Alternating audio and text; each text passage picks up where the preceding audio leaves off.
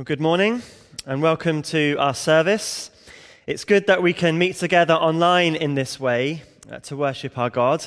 I know that it's perhaps still a little bit weird worshipping in this way, but let me encourage you again to be singing along with the voices of our congregation.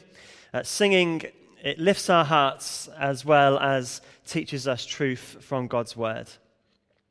But before we begin singing, let me explain just a couple of things that are going on in the next week.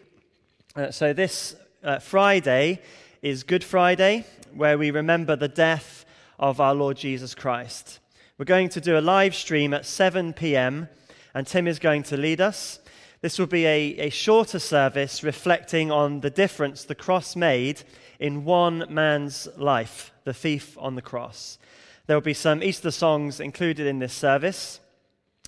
So just a reminder that 7 p.m. on Friday. And then next Sunday, we're going to be celebrating the resurrection of Jesus and thinking about what that means for us. That'll be at the normal time on Sunday of 10:45. Paul the Apostle writes to the church in Ephesus, "For it is by grace you have been saved through faith, and this is not from yourselves, it is the gift of God." This morning we're going to be thinking about the cross of Christ, that Jesus has died in our place for our sins. Why did God die for us? Why would he die for people the Bible describes as his enemies? He does it because of amazing grace. And our first hymn sings of this amazing grace that God has for us.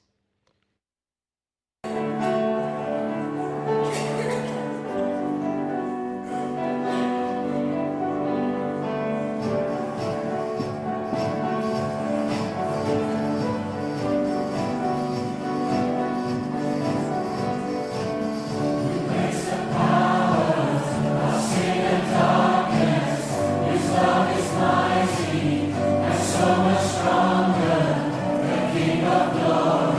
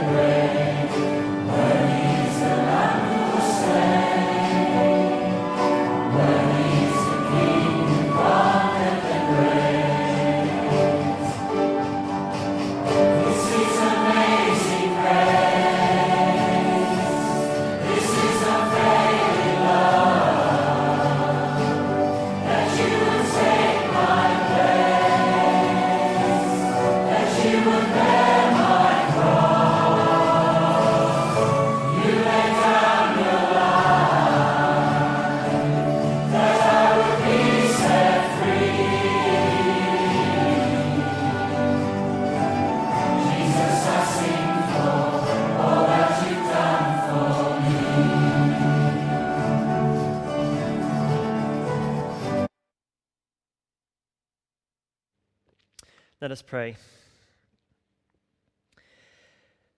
For it is by grace you have been saved through faith. And this is not from yourselves, it is the gift of God, not by works, so that no one can boast.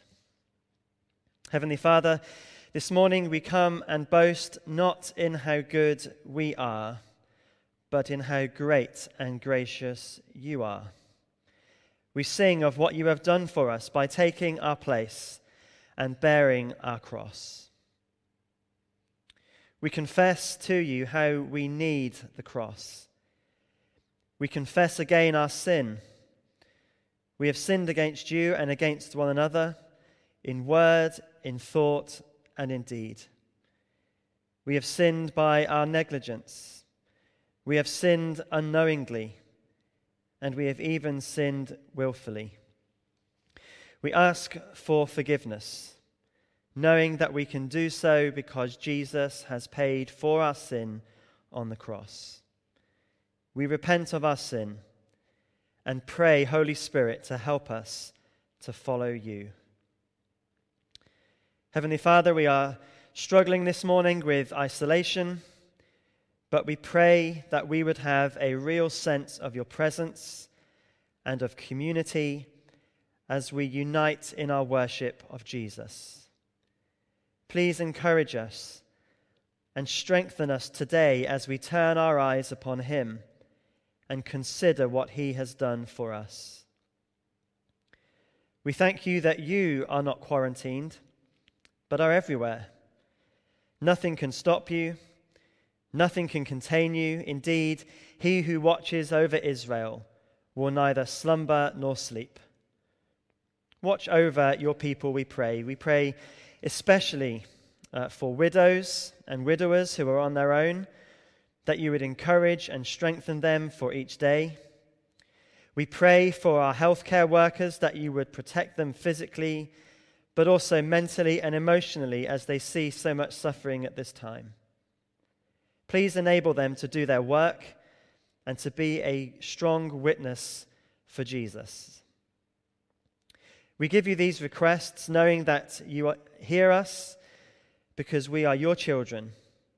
We thank you that we can pray these things in the name of our mighty Savior, Jesus Christ. Amen. Well, we're going to read one of the historical accounts now of the death of Jesus Christ. It was written in the Gospel of Mark. It's in Mark chapter 15, and I'm going to read to us verses 20 to 38. So if you have your Bibles with you, please turn there now. I'll just give you a moment to turn to Mark 15, verses 20 to 38.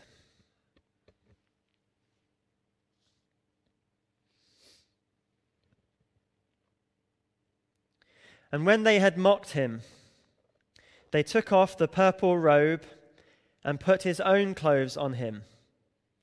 Then they led him out to crucify him. A certain man from Cyrene, Simon, the father of Alexander and Rufus, was passing by on his way in from the country, and they forced him to carry the cross. They brought Jesus to the place called Golgotha, which means the place of the skull. Then they offered him wine mixed with myrrh, but he did not take it. And they crucified him. Dividing up his clothes, they cast lots to see what each would get. It was 9 a.m. when they crucified him. The written notice on the charge against him read, "The King of the Jews." They crucified 2 rebels with him, one on his right and one on his left. Those who passed by hurled insults at him, shaking their heads and saying, "So, you who are going to destroy the temple and build it in 3 days, come down from the cross and save yourself." In the same way, the chief priests and the teachers of the law mocked him, and among themselves, "He saved others," they said, "but he can't save himself. Let this Messiah, this King of Israel, come down now from the cross that we may see and believe." Those crucified with him also heaped insults upon him. At noon, darkness came over the whole land until 3 in the afternoon. And at 3 in the afternoon, Jesus cried out in a loud voice, "Eloi, Eloi, lema sabachthani," which means, my God, why have you forsaken me?" When some of those standing near heard this, they said, "Listen, he's calling for Elijah." Someone ran, filled a sponge with wine vinegar, put it on a staff, and offered it to Jesus to drink. "Now leave him alone. Let's see if Elijah comes to take him down," he said. With a loud cry, Jesus breathed his last. The curtain of the temple was torn in two from top to bottom. And when the centurion who stood there in front of Jesus saw how he died, he said, "Surely this man was the Son of God." This is God's word. Well, our next song teaches us about this very event that we've just been reading about. It teaches us not only what happened, but also what this death, this crucifixion of Jesus accomplished. Let's sing, "Yes, finished, the Messiah dies."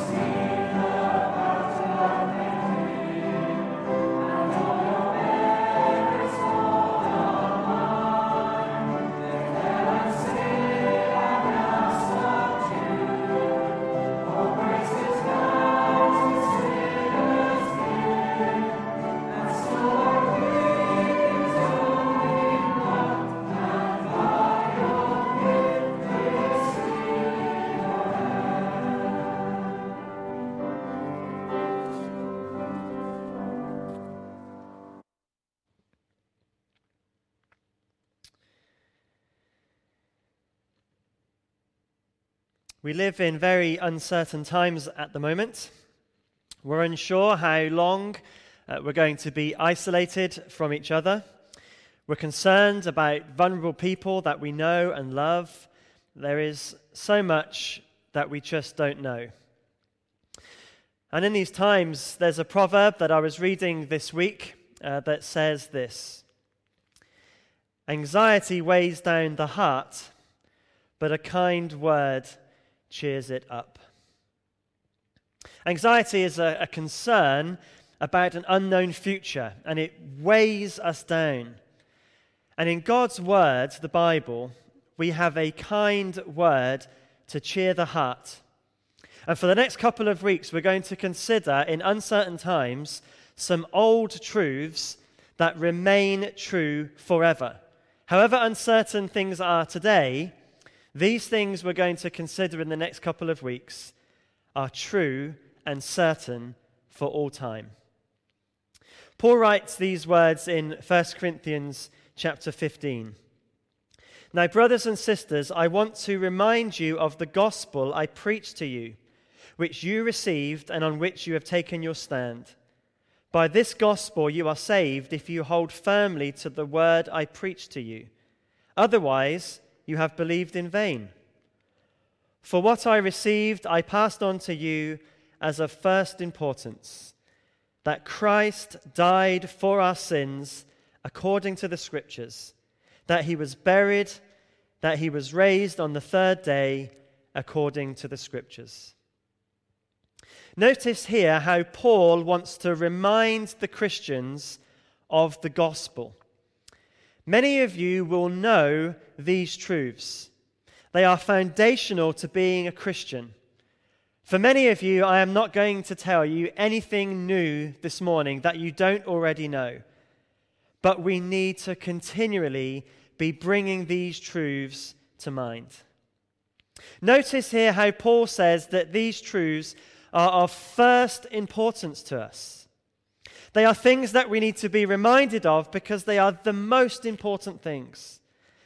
And as we come to Easter, we are going to consider these most important truths: the cross and the resurrection of Jesus Christ. These wondrous truths of our faith will encourage us while we are going through these difficult times. So this week, we're going to focus our minds on the cross of Jesus. And then next week, we are going to celebrate together the resurrection of Jesus. In those verses in 1 Corinthians, Paul speaks of Christ dying, according to the Scriptures. When we read here the Scriptures, Paul is referring to the Old Testament. And the Old Testament, as we've just been singing, has many ancient shadows of the cross of Christ. In the sacrifices that were made, in the lives of different people, and in prophecies that were given. One scripture that teaches us vividly and clearly about the cross of Christ is Isaiah chapter 52, verse 13 to 53, verse 12. And it is in that passage this morning that I want us to focus our minds. So if you would turn to Isaiah chapter 52, verse 13, and I'll read to you from that verse to chapter 53 and verse 12. I'll just give you a moment so that you can turn to this wonderful passage in Isaiah.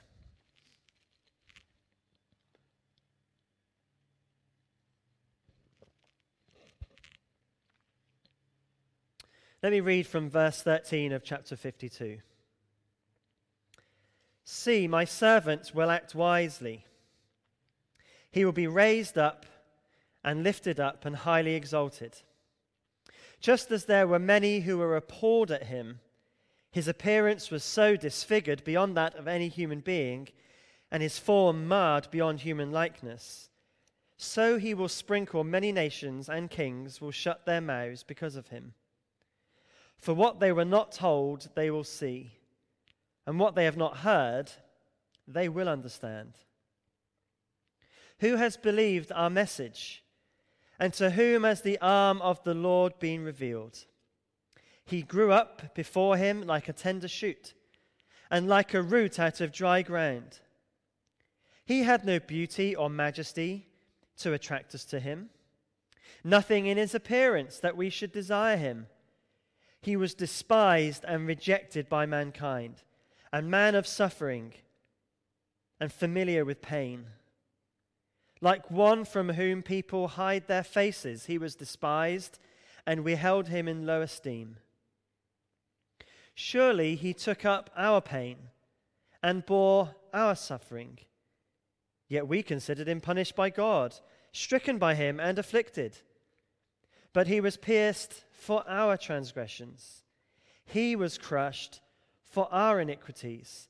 The punishment that brought us peace was on him, and by his wounds we are healed. We all, like sheep, have gone astray. Each of us has turned to our own way, and the Lord has laid on him the iniquity of us all.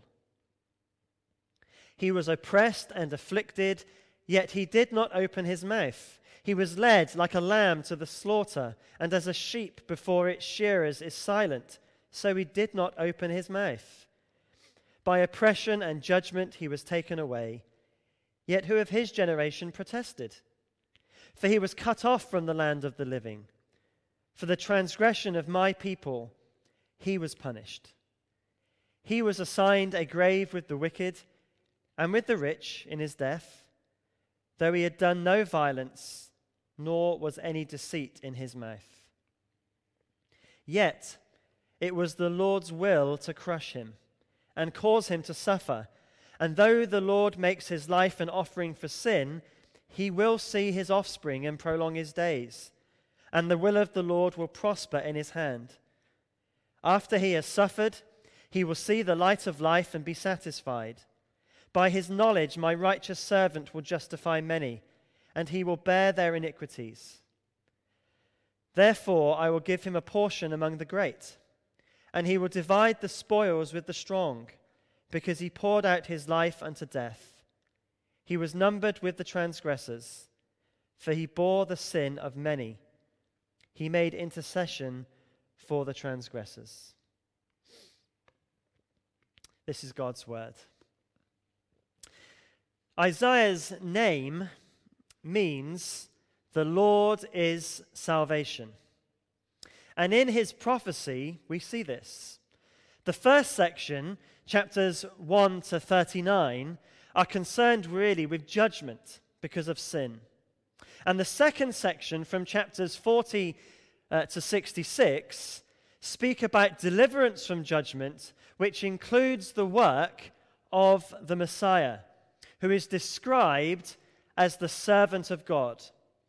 Isaiah contains 4 servant songs which describe the work of this Messiah and how he delivers from God's judgment. And in this passage we have read, it is the final one of these songs, and it gives details about the death of the Messiah. Around 700 years before Jesus was even born, the details of his death are spoken about with remarkable precision. The Messiah is Jesus, and what we read here describes how he died, but it also gives details as to why he died. We see in this passage, he died for our sins. Really, this morning, I'm going to focus on one verse in Isaiah, chapter 53 and verse 6, which really gives a summary of the teaching of the cross and summarizes nicely this whole section of Isaiah, this whole song. But the song breaks down into 4 parts that help us understand the death of Jesus. The first part is in chapter 52, verses 13 to 15, and it describes how people were appalled or astonished at watching the life and the death of Jesus. The second part of the song, in verses 1 to 3 of chapter 53, records how unimpressive the life of Jesus was and his death to his contemporaries. They read Messiah, they look at Jesus, and they say, well, what kind of Messiah is this? The third section, where we're going to focus our attention in verse 6, in verses 4 to 6, show why this happened. And then the final section, verses 7 to 12, explain how all that happened really was part of God's will for our salvation. And in verse 6 of chapter 53, Isaiah draws out 2 points about the cross that we see all through this servant song.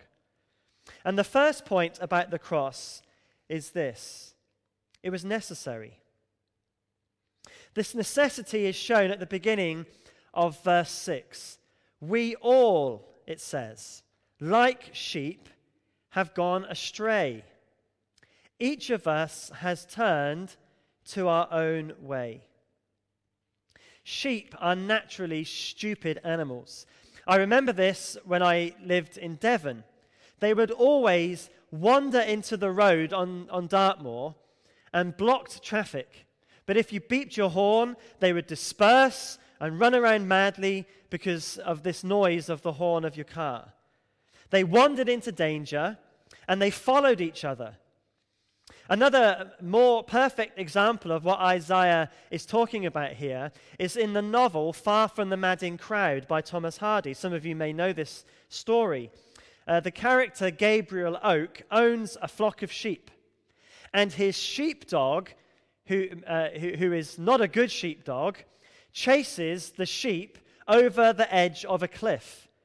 His whole business of owning sheep is destroyed as one after the other they follow each other over the edge of this cliff and perish on the beach below. As they are running away from this sheepdog, they are totally unaware that one after the other, like lemmings, they are following each other to their death and destruction over this cliff. And Isaiah tells us in verse 6 that we are all like this. We have all followed one another from the way that God has set out for humanity. And although we are all different, and we may think about doing life differently, and we may even feel like we are going in different directions, the destination is the same. It's the cliff edge that we are running over to our destruction. Recently, Tim spoke to us in Jeremiah about 2 cities, Babylon and Jerusalem. And it illustrated those 2 cities, the city of man and the city of God, and how Babylon will be destroyed and Jerusalem will be renewed and restored. But the Bible also illustrates life as 2 roads or 2 ways. The most famous example, perhaps, is on the Sermon on the Mount. Jesus speaks of the narrow way, which leads to destruction, and the that leads to destruction, and the broad way, which leads to life. So we can either go God's way, which leads to heaven, or we can rebel and go our own way, which leads to hell. And what Isaiah tells us here is that each of us, like sheep, have gone our own way. We have told God, I know what's best. I want to rule my own life. I don't want your rule over me. Even though the rule of God is good and loving and kind, we have chosen to rule ourselves and to go our own way. And this began in Genesis chapter 3 of the Bible, where in a garden, Adam and Eve lived in paradise under God's good and loving rule, but they chose to rebel and to eat the fruits that they were told not to eat. And their sin separated them from God. They were expelled from the Garden of Eden, which was where the presence of God was and was the source of life. And this led to death. God is a perfect being. The place he dwells is perfect. He cannot abide sin, and so humanity is separated from his presence outside of the garden. And the only way that we can be in the presence of God is if we are perfect. And Jesus spells that out himself in the Sermon on the Mount. He says, "Be perfect, therefore, as your heavenly Father is perfect." But just like the sheep that have followed each other over that cliff, we have all gone our own way. Before the Sunday evening services have stopped, we were studying the 10 Commandments. And all of us have seen, as we've looked at those commandments, how we fail in every single one of them. And in fact, the teaching of Scripture is such that our sinful state is so bad that we don't even realize all that we have done wrong. We know that we have sinned, but there are many ways we don't even realize it. And God's justice demands that sin is punished. And this is obvious for all of us if we think about it. Who wants to live in a world where there is no punishment for sin at all? The problem is, we just think that we don't deserve it. We don't deserve God's judgment because we think that we're not that bad. But we are. Because we haven't just sinned in a small way. We've sinned against God Himself, the creator and the sustainer of the whole universe, who is good and loving and kind. It's serious. And it gets worse because there is nothing that we can do about this. In Genesis chapter 3, God puts an angel with a flaming sword in the way of the entrance to the Garden of Eden where God dwells. And this angel with the flaming sword shows our great problem. Because outside of the Garden of Eden, we die. God is the source of life, and outside of His presence there is death. But if we try to get back into the garden, you have to go through a flaming sword, which means we will die. Outside we die, we try to get in, we die. And the Bible teaches us that the end result of this is hell, where we are forever under the judgment of God, paying for our sin that we can never pay for ourselves. Now, this is all horrible news, and in fact, you may be wondering why at the beginning I quoted Proverbs chapter 12 about a kind word to cheer the heart, because you'll be thinking, well, Steve, this isn't a kind word. This isn't really very cheery. But I put it to you that from that verse in Proverbs, we are anxious about many things. But we're perhaps not really anxious about the most important thing. Although at the moment COVID-19 is scary, and it's right that we are concerned for people, there is a far greater and bigger and more serious problem in the world than even COVID-19. There is a more serious problem that is behind all sickness, all suffering, and all death in this world. And that problem is that the world is broken because of sin. And because of sin, there is death and there is judgment coming to all of us. There is no face mask that will stop it. No vaccine that will prevent it. No medicine that will cure it ourselves. We cannot do this on our own. Even if we are cured from COVID-19, there are innumerable other ways that death will catch up with us. And then we come face to face with the living God, and we will be judged. This is something that we ought to be anxious about, so that what I am about to say becomes the kindest word that can ever cheer the heart. The kind of kind word that takes away even anxiety about the greatest of problems. Here is the kind word.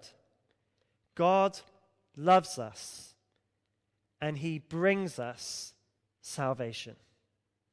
Salvation from the greatest problem of all. Isaiah's name means the Lord is salvation.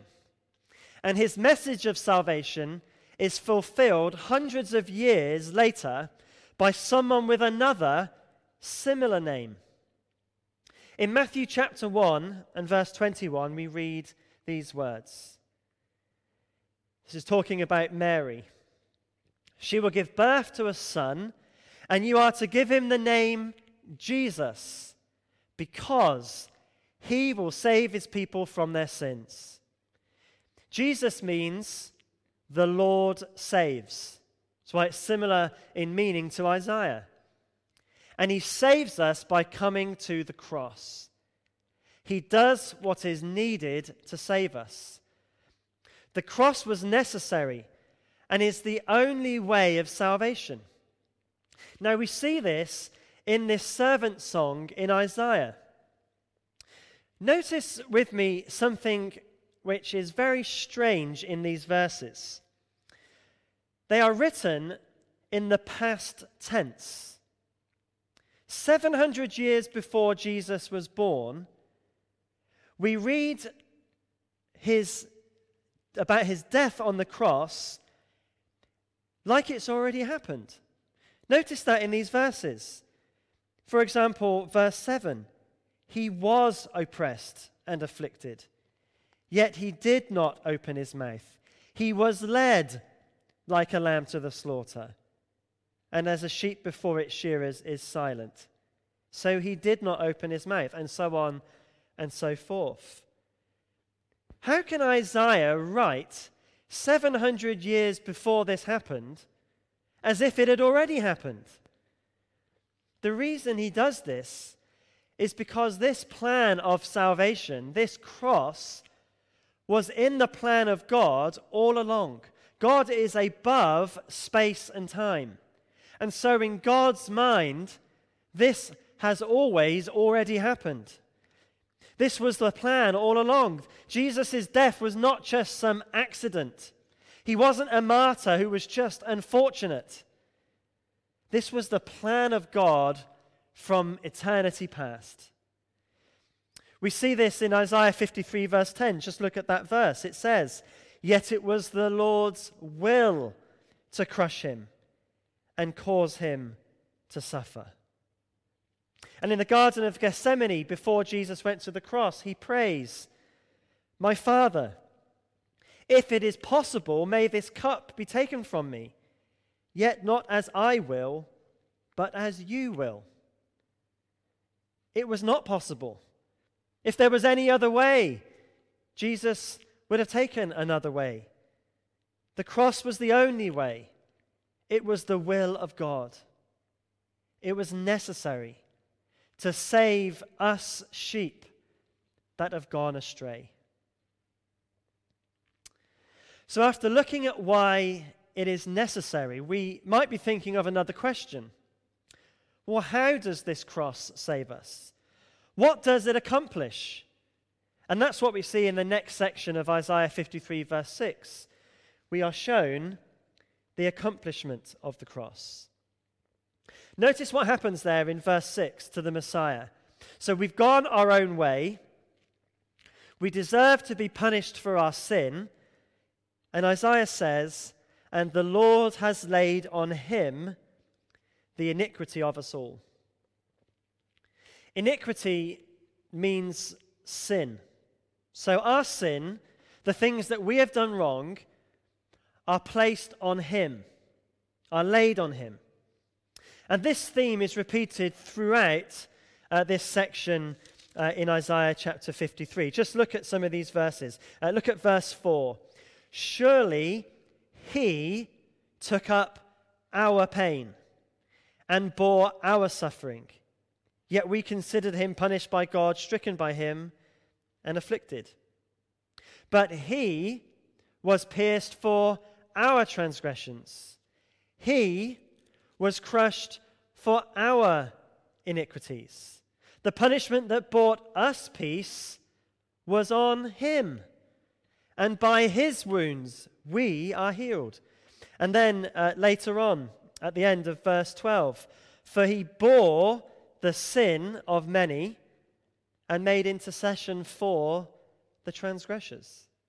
So all through this song, we read that Jesus was punished in our place for our sins. And this is called substitution. We understand what the word substitution means in the sports context. I know we haven't seen much sport lately, but hopefully you've not forgotten what a substitute is. In a football or a rugby match, one player goes off and is replaced by another player. That's a substitute. It's a swap, a switch. And Jesus is our substitute. He switches places with us. He dies in our place. Isaiah wrote this 700 years before Jesus was born, but in the New Testament, after Jesus had died and risen again, it is taught very clearly there too.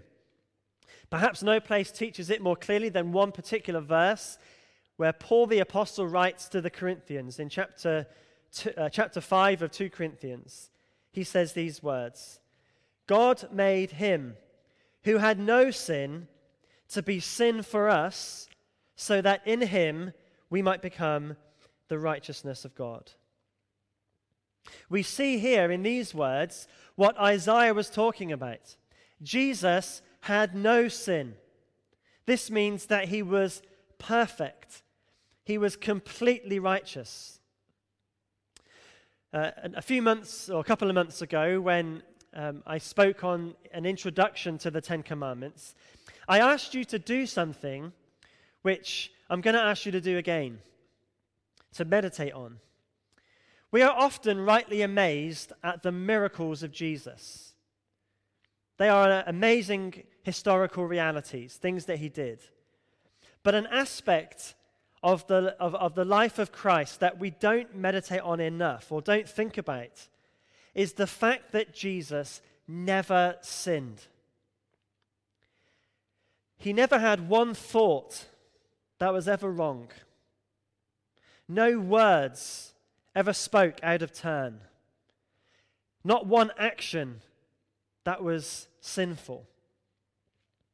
No accidental mishaps that led to bad consequences. Everything he did was perfect.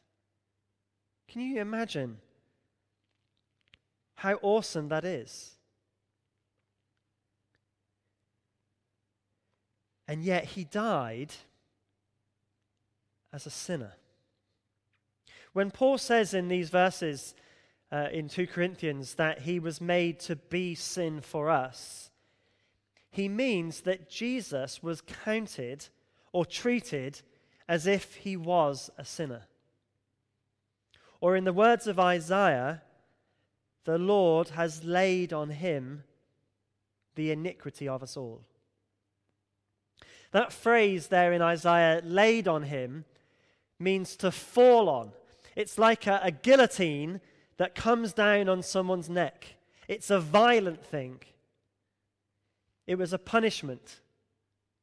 It was the cross. Our sin, my sin, your sin, was laid violently, laid on him.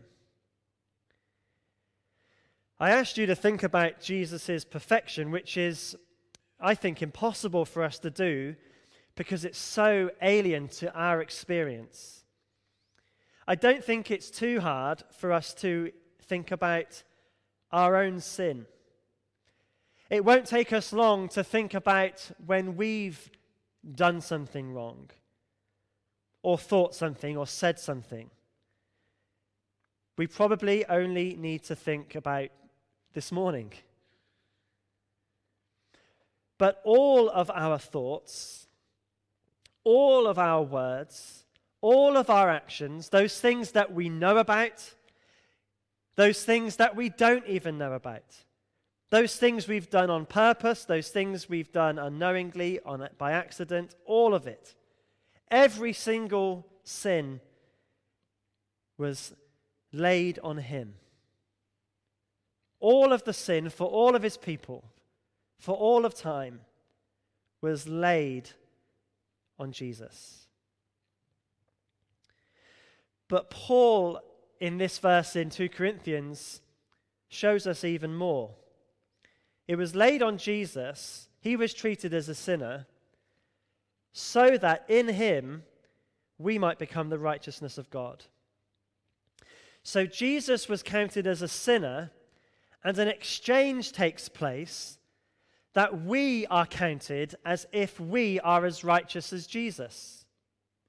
The illustration that's often used for this is that of a t-shirt swap, where a filthy t-shirt that is full of dirt and grime is taken off, and a pure t-shirt that is completely clean is taken off, and the people wearing them swap t-shirts, so that the sinner puts on the clean and pure one, and Jesus puts on the filthy, grimy one. A swap takes place. Jesus puts on all of our sin, and we are clothed in all of his righteousness. And Jesus could do this because when he died for sin, he had no sin of his own to pay for. And so God's justice is totally satisfied. The cross accomplishes justice for our sin so that we can be forgiven and be in a relationship with God. If you think earlier on I said about that flaming sword of judgment that blocks the way to God's presence, what Jesus does on the cross is he goes through the fire of judgment for us so we can be brought back into the presence of God and the source of life. He is judged for us. Now again, some of you may be wondering, well, that's amazing, but why would God do this? Why would God, who is perfect, die for rebels who have shaken our fist at him? Well, Paul tells us in Romans chapter 5 and verse 8, God demonstrates his own love for us in this. While we were still sinners, Christ died for us.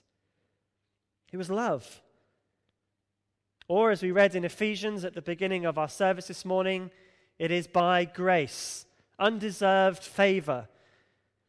Or as one hymn writer puts it, amazing love, how can it be that thou, my God, shouldst die for me?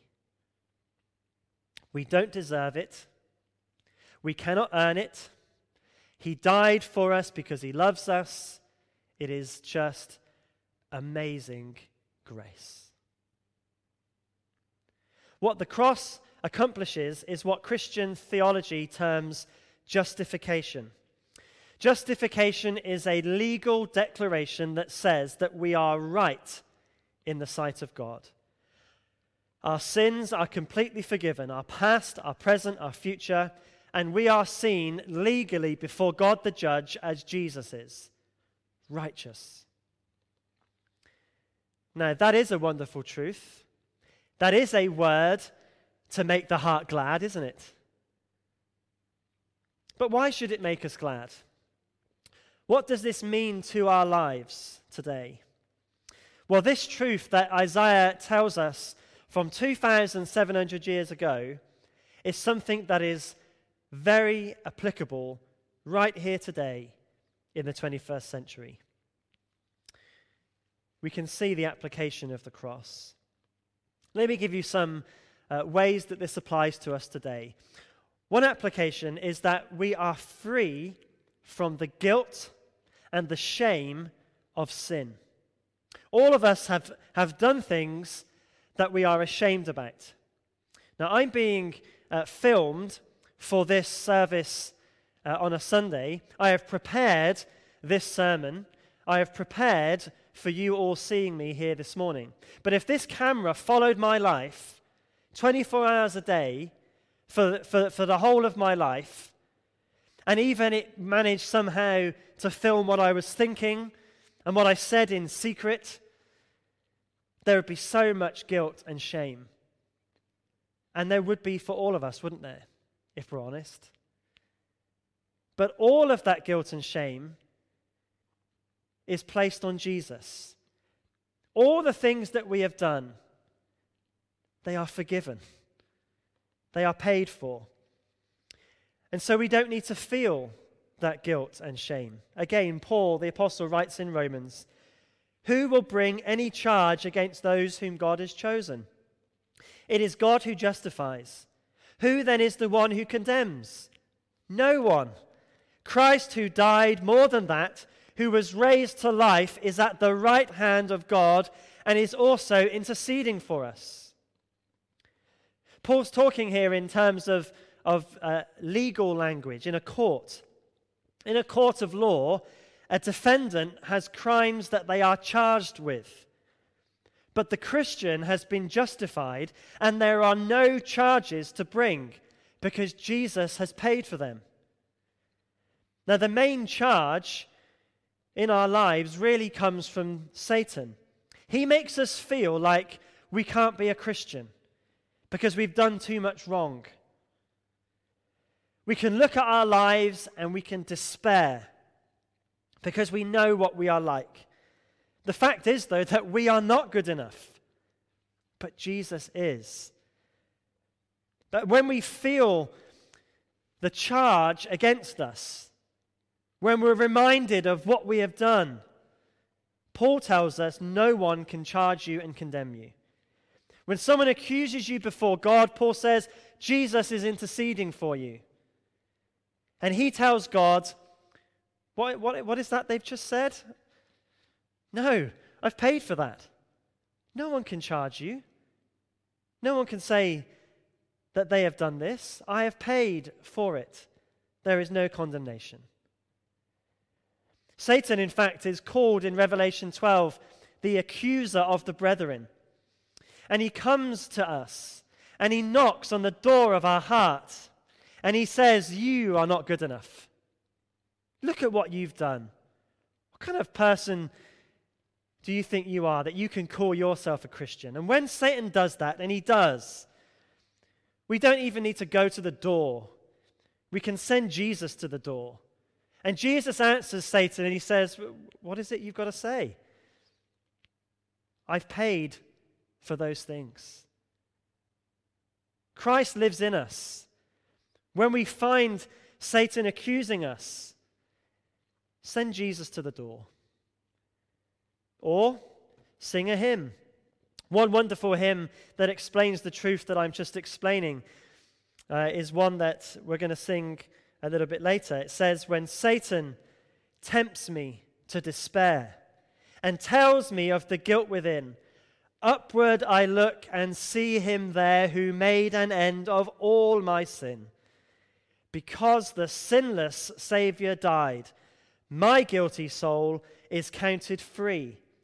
For God the just is satisfied to look on him and pardon me. How awesome is that? No guilt, no shame. Christ has paid it all.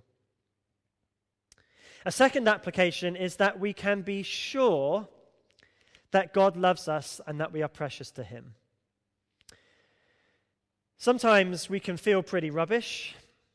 And for some of you who are shut indoors on your own, you can feel really sad at the moment.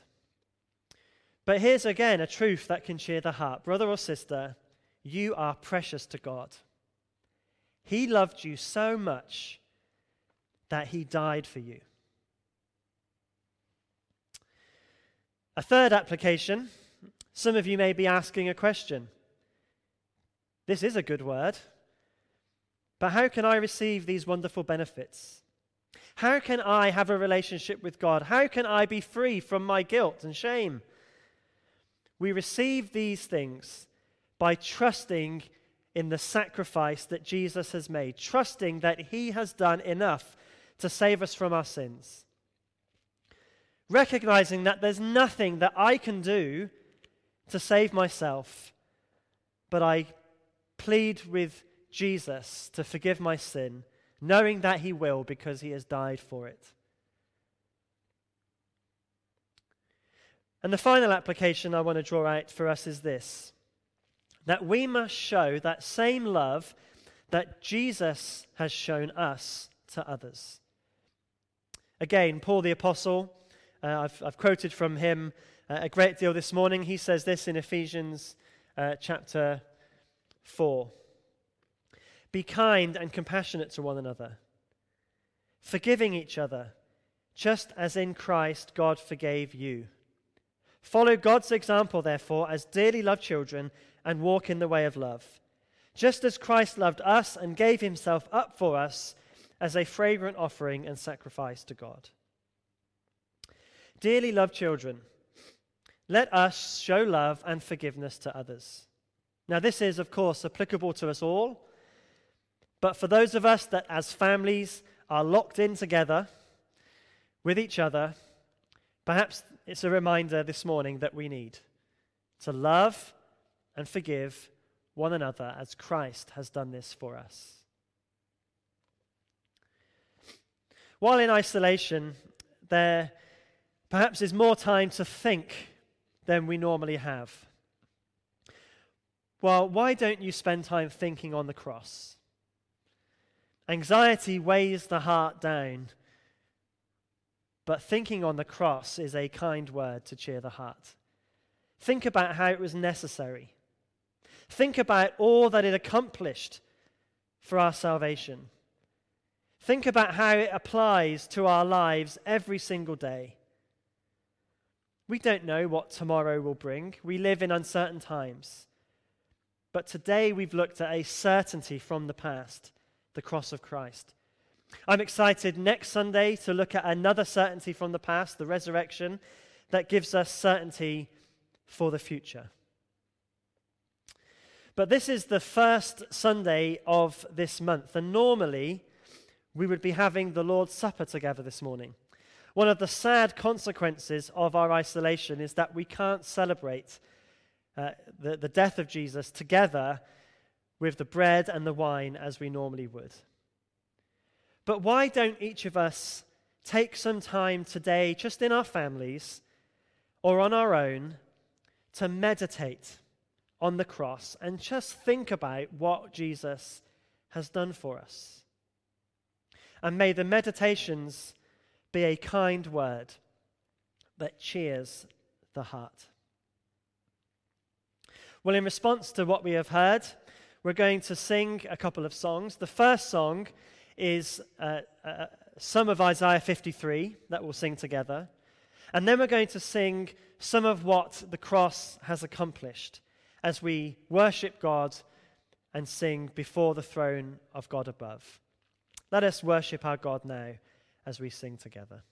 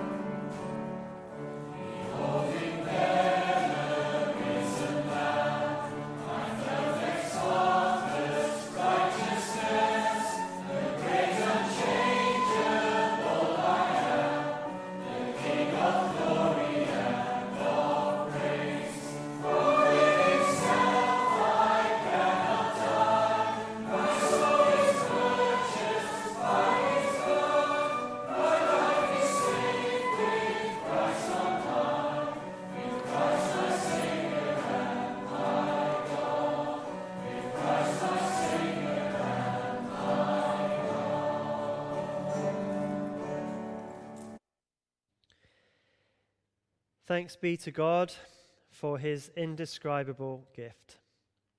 Amen.